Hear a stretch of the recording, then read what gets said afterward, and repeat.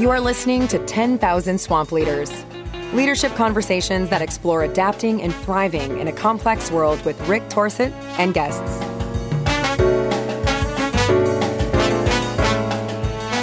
Hi, everybody. This is Rick Torsett, and welcome back to 10,000 Swamp Leaders.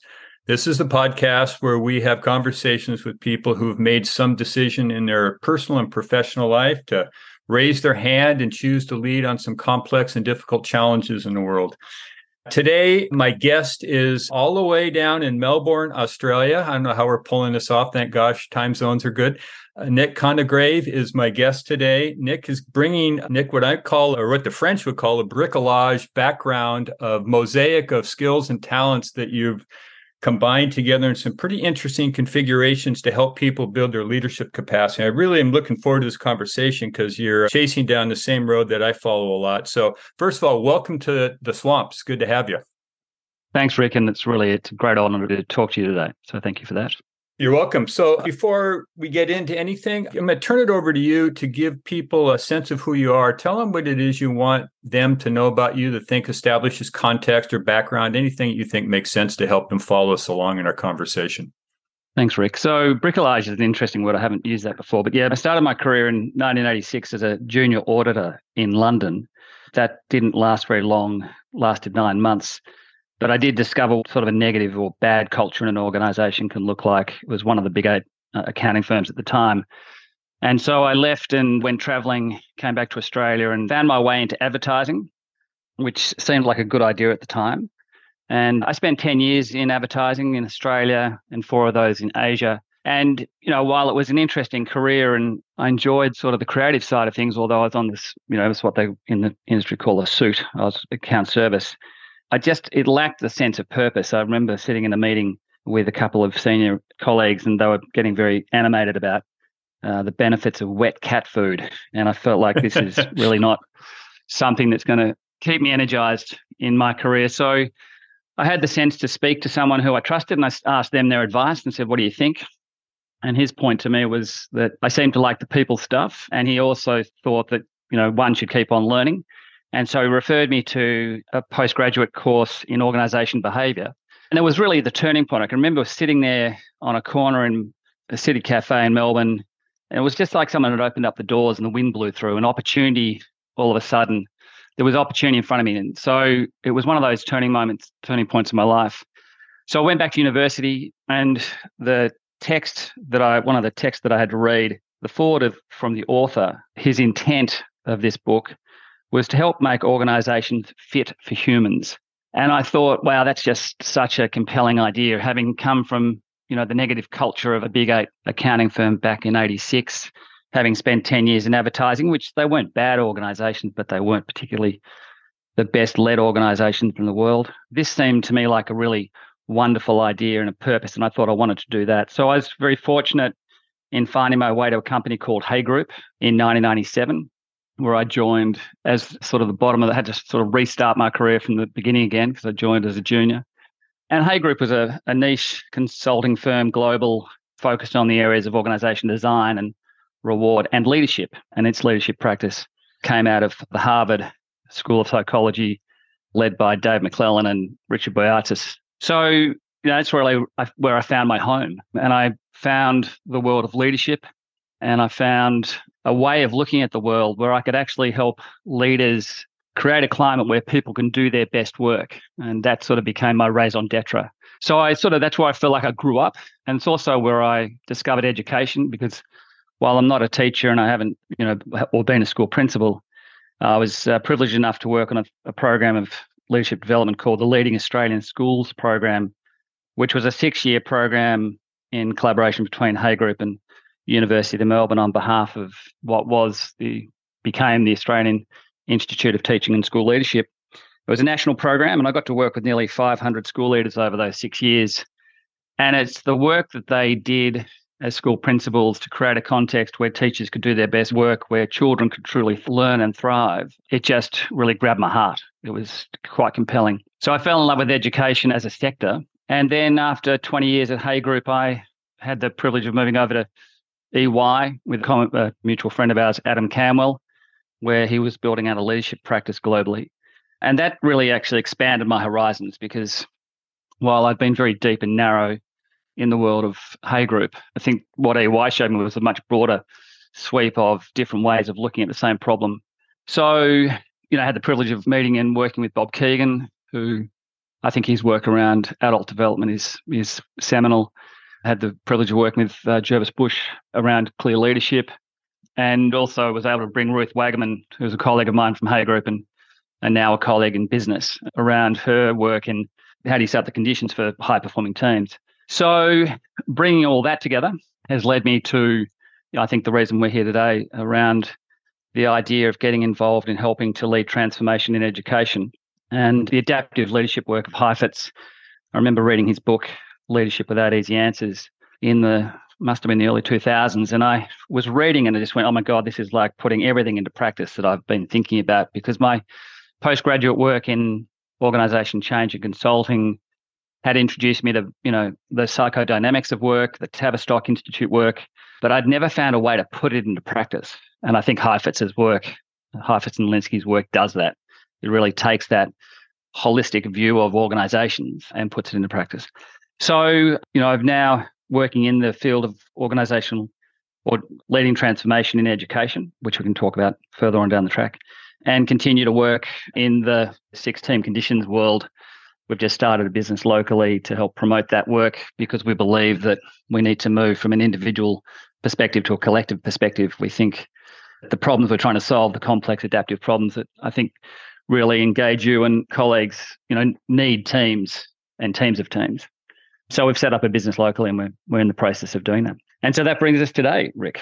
Well, that's today and into the future. Let's talk a little bit about that, because I think that when you and I started exchanging about a month or 6 weeks ago, I don't know exactly when it was slow emerging, but it occurred to me as I was watching or reading the things that you were passing back and forth to me and you had written something, and I'm going to quote this. I think I got this right, that you are interested in integrating theory and practice to help leaders learn how to lead on the job. And that was a piece that jumped out at me, because the work that I'm most interested in, have been interested for a long time, is moving from insight to capacity, with the ability to actually do something different when it matters, when the clock's running, when something's at stake. And, my perspective is that insights actually come rather cheap and in the marketplace.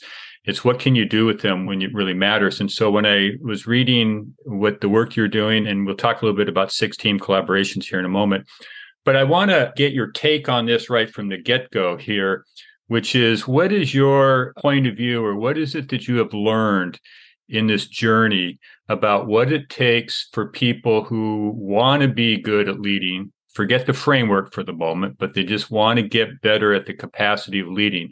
What does it take for them to actually build that capacity? We're using the word practice here, but what fits inside, from your experience? What are some of the things that need to live inside the practice that gives people a decent chance to be able to grow their capacity? Well, it's such a great question. I suppose it comes to this idea. So I've been involved in leadership development for 25 years now, and have worked with, I think, thousands of leaders over the time, and primarily in program work. Leaders take off site, they learn something new, they have an epiphany, and then we have this issue of transference. And so the issue of how do we get leaders to do it on the job? And so I've always had this sort of fantasy of, how could I walk alongside a leader and be with them as they do the work, but without, being accused of being a stalker. And it's also a commercial model. It's not sustainable. So the first paper that I wrote around leadership as a learning activity, my proposition was a couple of things. Firstly, Lewin's idea that we learn best when we discover it for ourselves is something that really grabs me. And so part of what I'm looking for, and I certainly haven't solved for this, but what I'm looking to do with, myself and others, is to find ways to create an environment where people can do the learning on the job. And what I notice is, and hence why I wrote the paper, is that organizations in the main are not set up for learning. And this is one of the things that Bob Keegan makes the point, that organizations are designed for delivery, not to development. And I think if we're going to lead in the complexity of the world we need to adapt. We need to be learning. We need to bring learning on the job. So my proposition to leaders is, how can they become more self-aware of their own practice in the here and now as they're doing the work in the environments that they operate in? to seek to continue to learn. And that, I think, is hard if it's, this is this move away from individual collective, because I do see us spend too much time focusing on the individual. If the fantasy, if we just had better leaders, it would all be solved. I think we need to be a bit more holistic and say, how do we create conditions for leaders to do good work? And this loops because ultimately leaders create the conditions. And so it's a self-referencing model. But what I notice is that when leaders actually step back, give themselves the permission to not know and create a term I've heard, negative capability. There's a poem by Keats that quotes this. I haven't read that, but I'll say it. It's about the ability to create a space where we can actually receive and we can open ourselves up to learning. But that takes courage because, as I say, organizations aren't set up for this. So I'm not sure if that's a bit of a rambling answer, Rick, but I'm looking for ways of engaging with leaders who can actually bring the idea of learning in their work on the job every day. Okay, so let's not lose that, but let's come at it from a couple of different angles then, because I think that you're involved with probably multiple explorations to begin to get some progress on that question you just raised. So I don't know if this is the right time in this conversation to bring in 6-team conditions, but it strikes me the earlier comment you made in your introduction about team learning versus individual learning, I'm sure is what drew you to this organization and why you're aligned with them. So give people who don't know anything about 6-team conditions some context and framing as to what the 6 conditions are that constitutes the model, and then we can go from there. Yeah, well, if I could just wind a little back, and I know people will accuse me of being too focused on theory, but, as Lewin said, nothing as practical as a good theory. But the work began, Richard Hackman at Harvard in the 90s, and Ruth Wagman and he were looking at, well, what actually accounts for high-performing teams? And in fact, people just assume teams outperform individuals. And Hackman did the work to show that, in fact, a well-designed team, high-performing teams, actually do outperform individuals. But if most teams aren't high-performing, and the research that the team did with Hay Group back in the late 90s showed that about 75% of teams are either mediocre or poor performing based on the criteria of do they meet or exceed the expectations of their stakeholders. So in the main, high-performing teams are really outstanding when they're well-designed. And so what they did was a lot of the research at the time looked at the individual leaders and the attributes of the leaders, and it was very behaviorally based, as though it was all about the leader. But what they showed was actually if leaders set up conditions, and the conditions are, the first condition is a real team. So a real team is defined as being bounded, so we know who's on the team, stable, it's got time to be a team, like build relationships, and interdependent. And that's the critical piece, is that they have a task that they have to do together. Most teams are team in name only. They come together where they say they're a team, but they've not actually done the work of what is our collective work, what do we own as interdependence. And if you look at the core of what makes collaboration really powerful, and this is based on, so I wrote my thesis for my master's on collaboration, and I noticed in the literature that people don't define it. They just say the word and assume they're all talking about the same thing, and I don't think they are. But if at the core of good collaboration is the interdependence, that you and I are now dependent upon one another to actually work together. We are intimate, we share knowledge, and so we're tied at the hip. And there's risk in that, right? That's not like a warm bath, that's risky. But it's that creative tension and that generative opportunity to create something new. So it's that a real team has a compelling purpose based on the interdependent task. And the funny thing about the compelling purpose piece is that a compelling purpose is consequential, it matters. It's challenging, there's stretch in it, but it's also clear.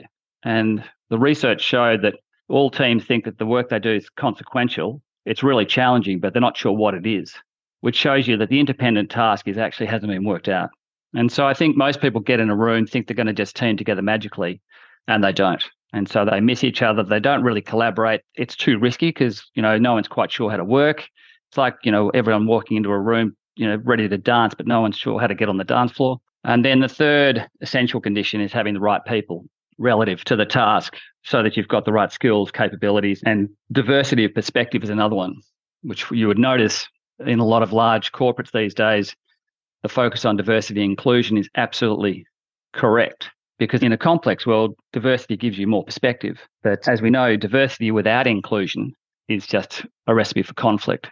And so creating that inclusion. And then there's 3 supporting conditions that create that. But those 3 essentials are a place that any leader of any team can begin doing the thoughtful work of just actually, how do I want to design this team for success? Okay. So here's the timeless question for you. You might as well weigh in for the books of history here. What is your definition of leading? So a few years ago, someone asked me that question. I was foolish enough to answer it and I tried to give out an answer, but as a colleague, a friend of ours, Graham Finlay, would tell you, when you look on Google Scholar and you put the word leadership and you use the word leading, not leadership, so I'll differentiate that. But if you put the word leadership into Google Scholar, you get 5 million hits. So leading for me is about creating, well, actually, I'll cheat and just use McClellan's statement. So I think leading is about creating the conditions where people can do their best work, where you can create the conditions where, relative to something that's meaningful for us all, so it's something that's bigger than any one individual, that people feel stronger and more capable in achieving, in flourishing in that space, in achieving that task. So for me, leading is about creating the conditions where, people feel stronger and more capable relative to the challenges they have in front of them, would be a way of putting a stake in the ground. Good. All right. I won't hold you to that. It's fungible. You may discover something next week you want to add or delete from it, but that's a decent start for us. So let's talk a little bit then about, I want to ask you to start with, you gave us this description of the journey you took professionally. I'm interested in the one or two moments in your life, aside from the cafe when the doors opened and you saw the wonder. What has drawn you to this work of helping people build this capacity to lead? What speaks to your core human purpose in the world that has you want to express yourself in this form? I'll use an event that happened when I was at the accounting firm in 1986, just because it's always resonated strong with me. So I'm a junior auditor as an Australian in a London firm. So you can't be much lower on the social hierarchy, being Australian as, from antipodes and being a junior in an accounting firm. So, it's sort of on the lowest rung of the organizational hierarchy. And it was 5:00 on a Friday night in the middle of winter in London. So it's dark, it's 5 to 5. My mind has, I'm doing a job that I find pretty boring. I'm surrounded by a group of people who I don't engage with. I just culturally didn't fit. And all I can think of is I'm about to go down the pub and meet my friends. And I'm thinking, that's where my mind's gone to. I'm going to be released from this tedium. And at 5 to 5, the partner on the audit walks into the room with a box of photocopying and sort of drops it on my desk and says, have this copied on my desk at 9:00 on Monday morning.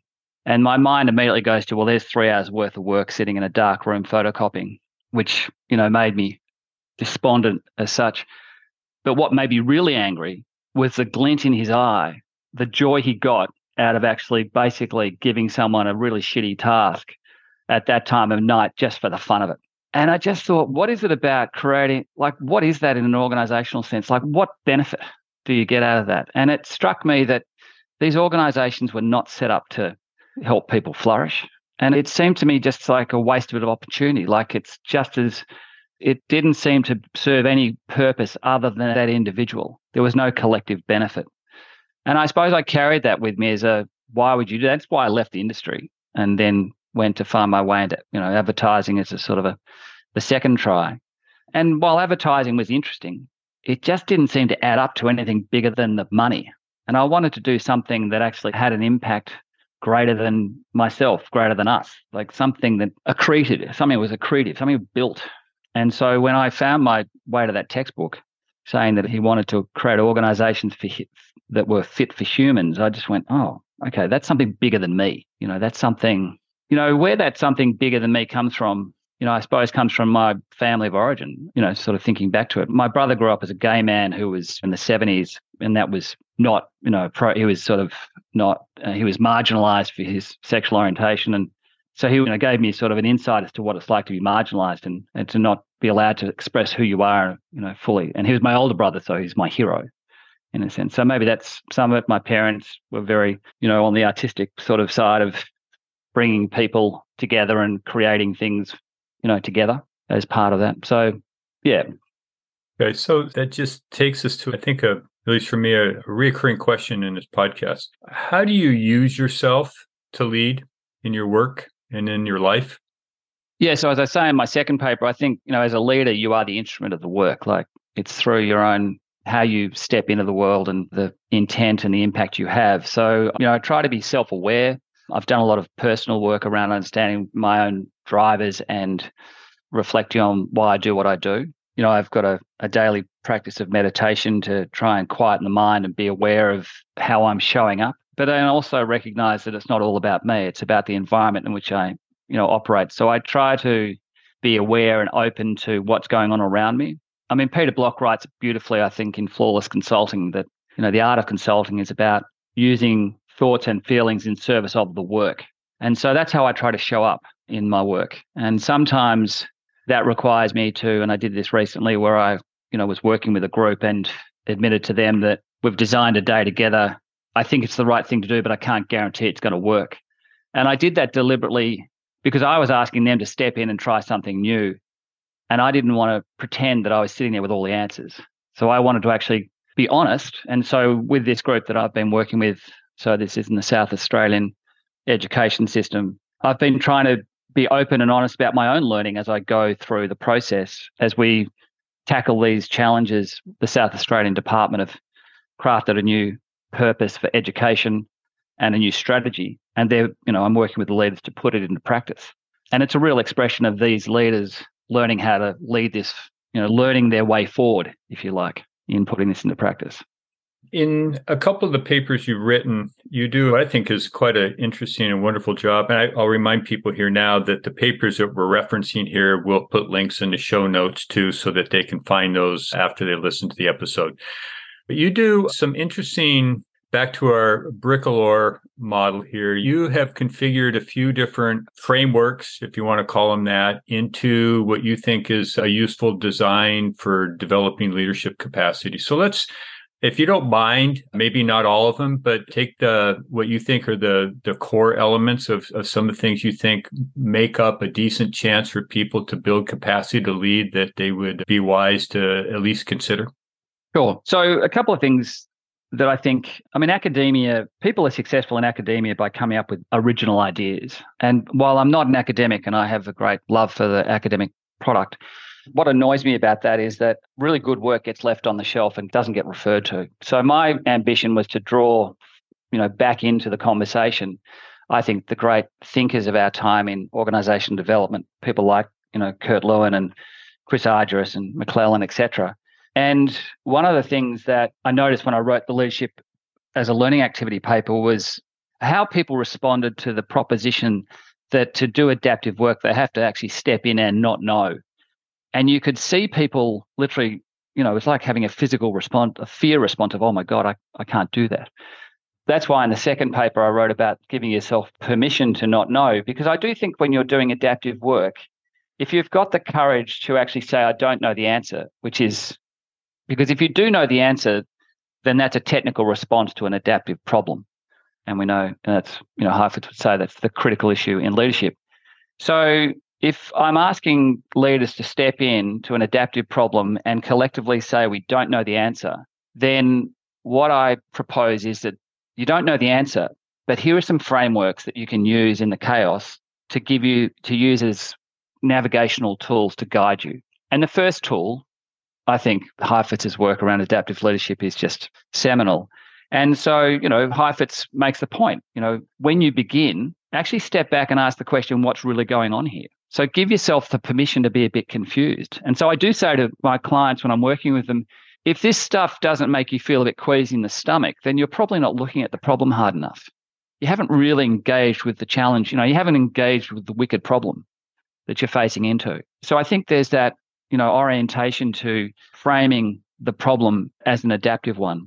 And then I think you do need, it's a collective endeavor to solve a complex problem because no one individual has enough perspective or enough. It's not a lack of being not smart enough. It's just no one individual can know enough of what's going on to have a fuller understanding of the complexity of the problem.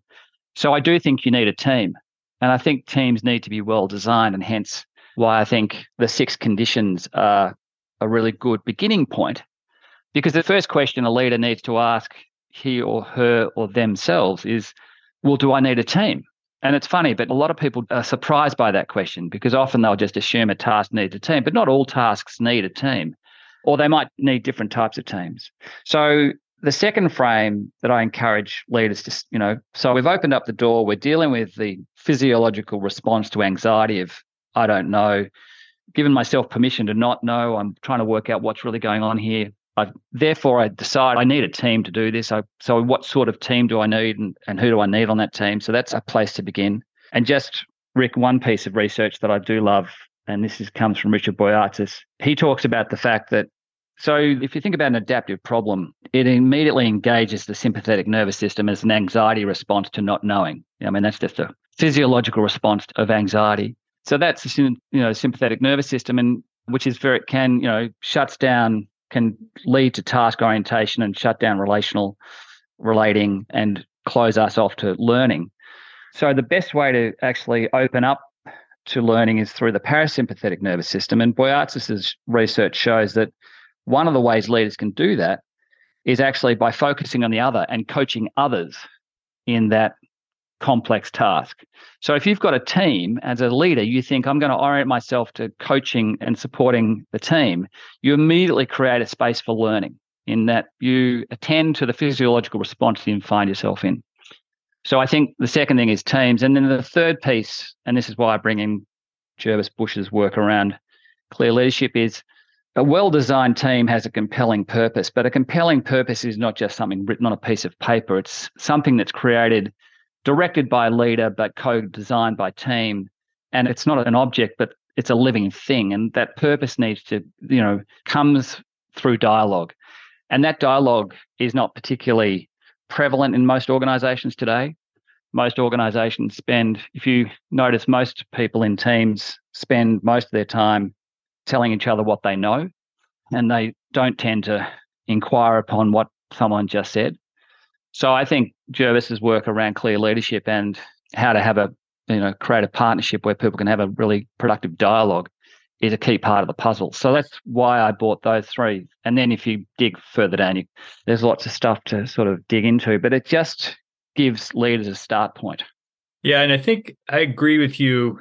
I'm sure this is probably the case in Australia. I know enough about Australia. Certainly in this country, the fruit we are bearing for leaders around the struggle to even admit that they don't know what's going on here is steeped in a long history of educational reward for knowing answers. Absolutely. Couldn't agree more. And the lost opportunity cost there is that we haven't stimulated people's curiosity to wonder what's going on here.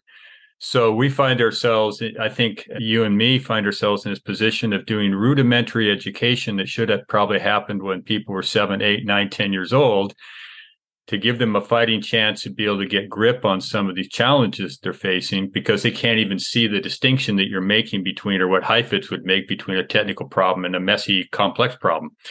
And so the work is challenging, but it takes me to a place.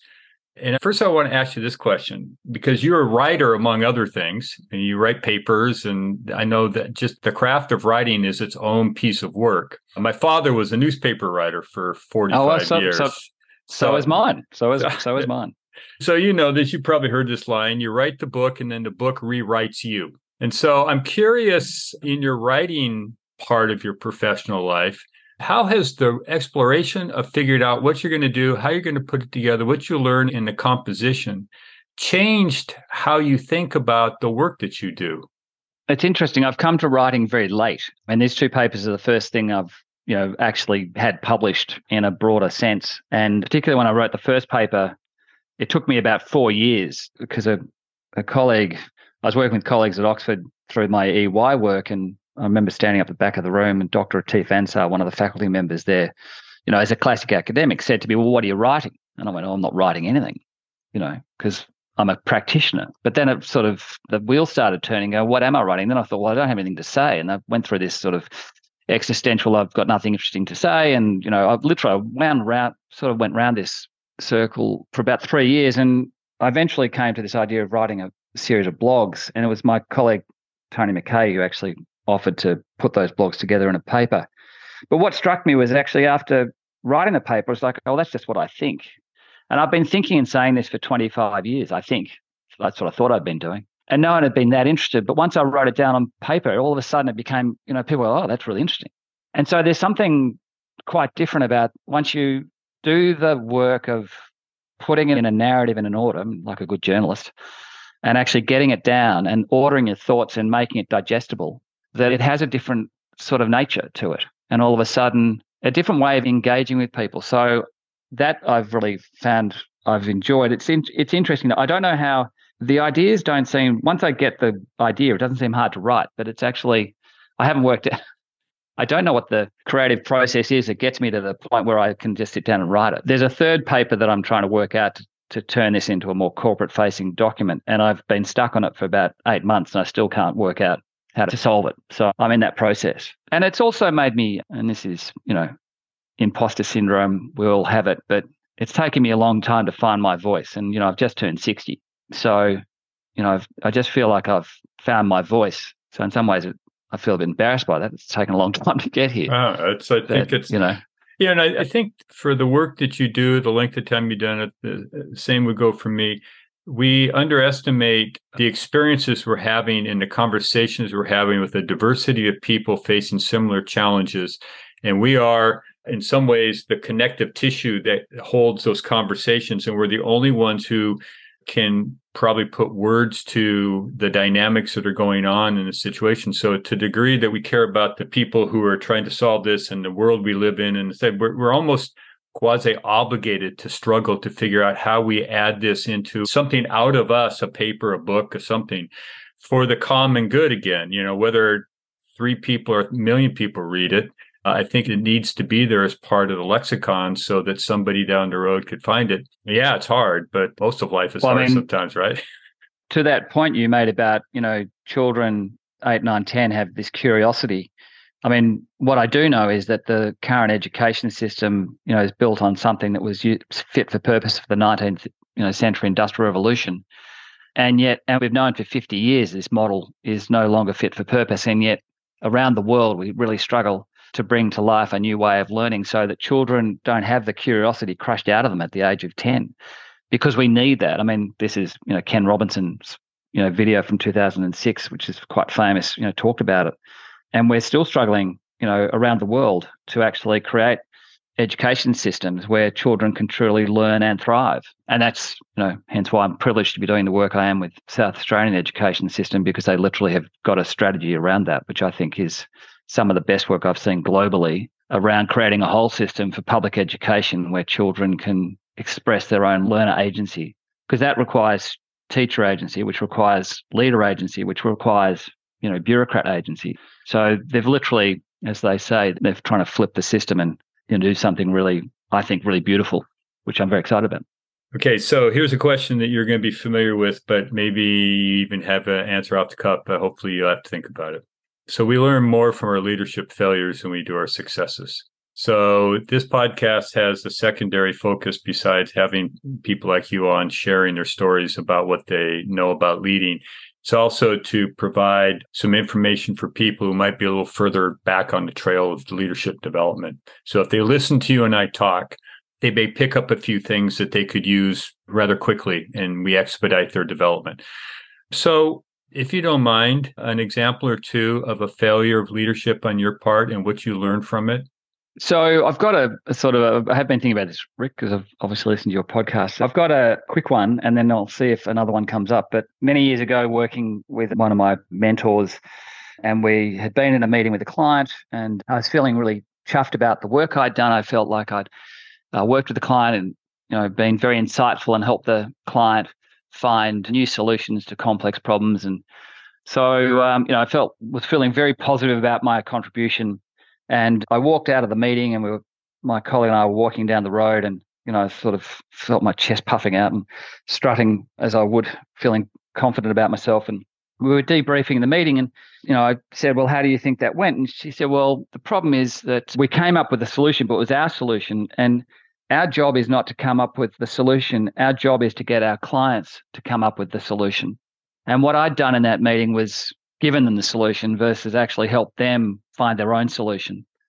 And that was one of those moments, literally, and I think it's framed how I've seen consulting ever since, is that I think our job is to work with our clients to help them find their own solutions, because we learn better when we discover it for ourselves.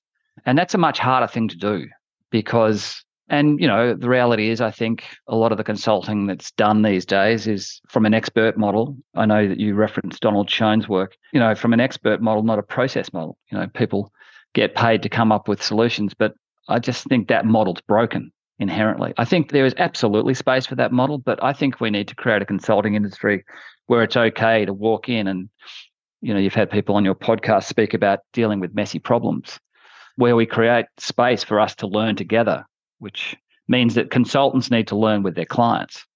Yeah, and I do think that, and this is what we've probably been a baseline in this conversation here, but make it more explicit, which is one, the candor to tell a client that we're going to go on a learning journey together. And there's going to be a lot of things that come up that I don't have the answers to. But there's nobody else you're going to get in here who has the answer to these things. So we have to go on this journey together.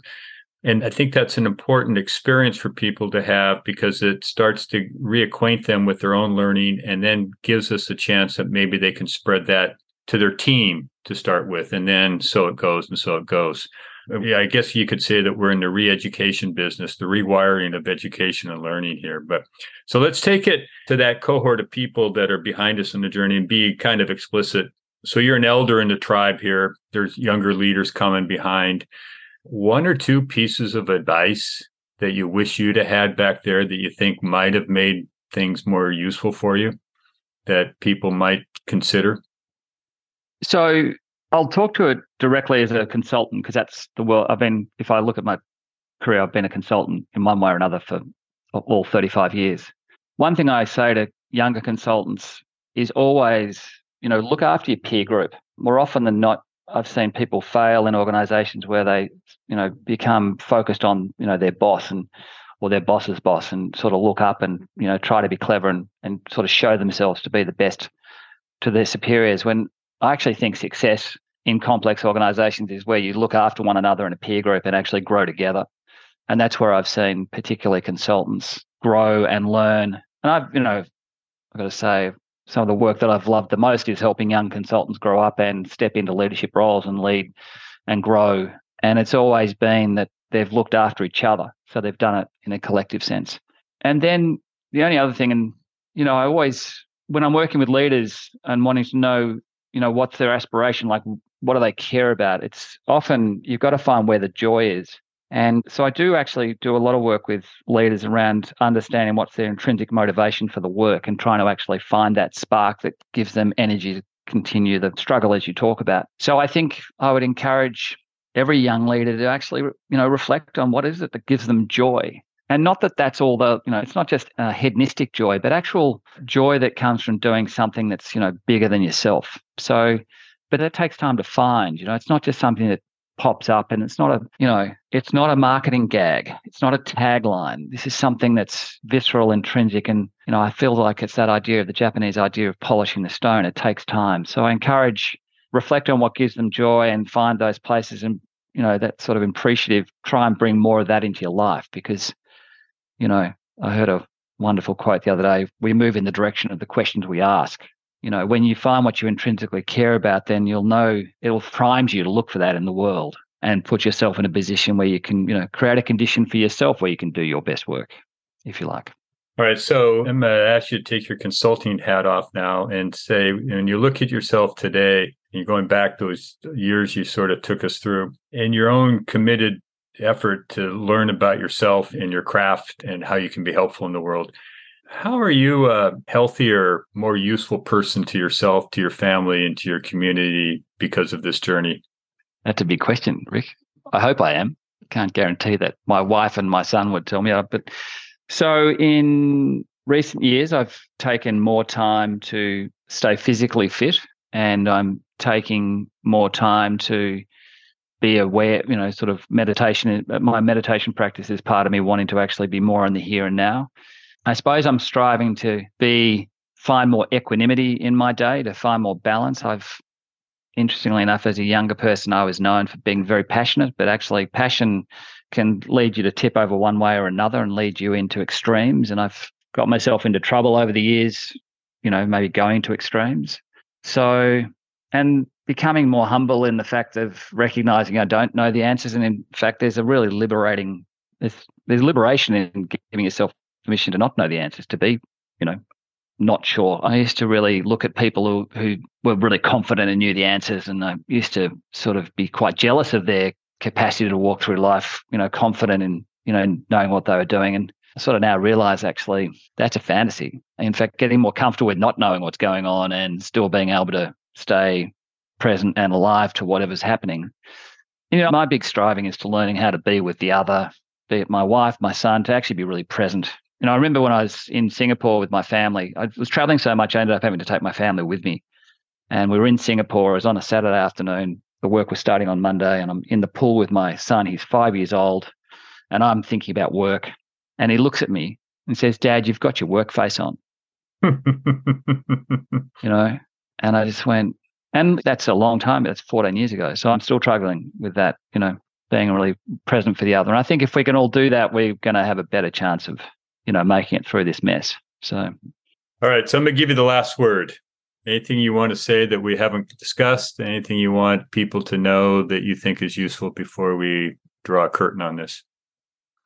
Yeah, I suppose I'd love leaders to reflect on how they're learning on a day-to-day basis and giving themselves the permission, the joy, the curiosity to not know, and to see what can evolve when you do work collectively together to solve complex problems and find the joy that's, comes from that. I think we can create a lot more space for that in organizations today, and we'll have a better chance of navigating through the chaos. So I just, I'd encourage every leader to ask themselves the question, how do they bring some learning into their day-to-day life? Great. Nice ending. Nick Conigrave, thank you very much for coming to the Swamp and sharing your ideas. It's been fun. Thanks, Rick. It's been a great privilege. So thanks very much for your time. You're welcome. Thank you for listening to 10,000 Swamp Leaders with Rick Torsett. Please take this moment and hit subscribe to follow more Leadership Swamp conversations.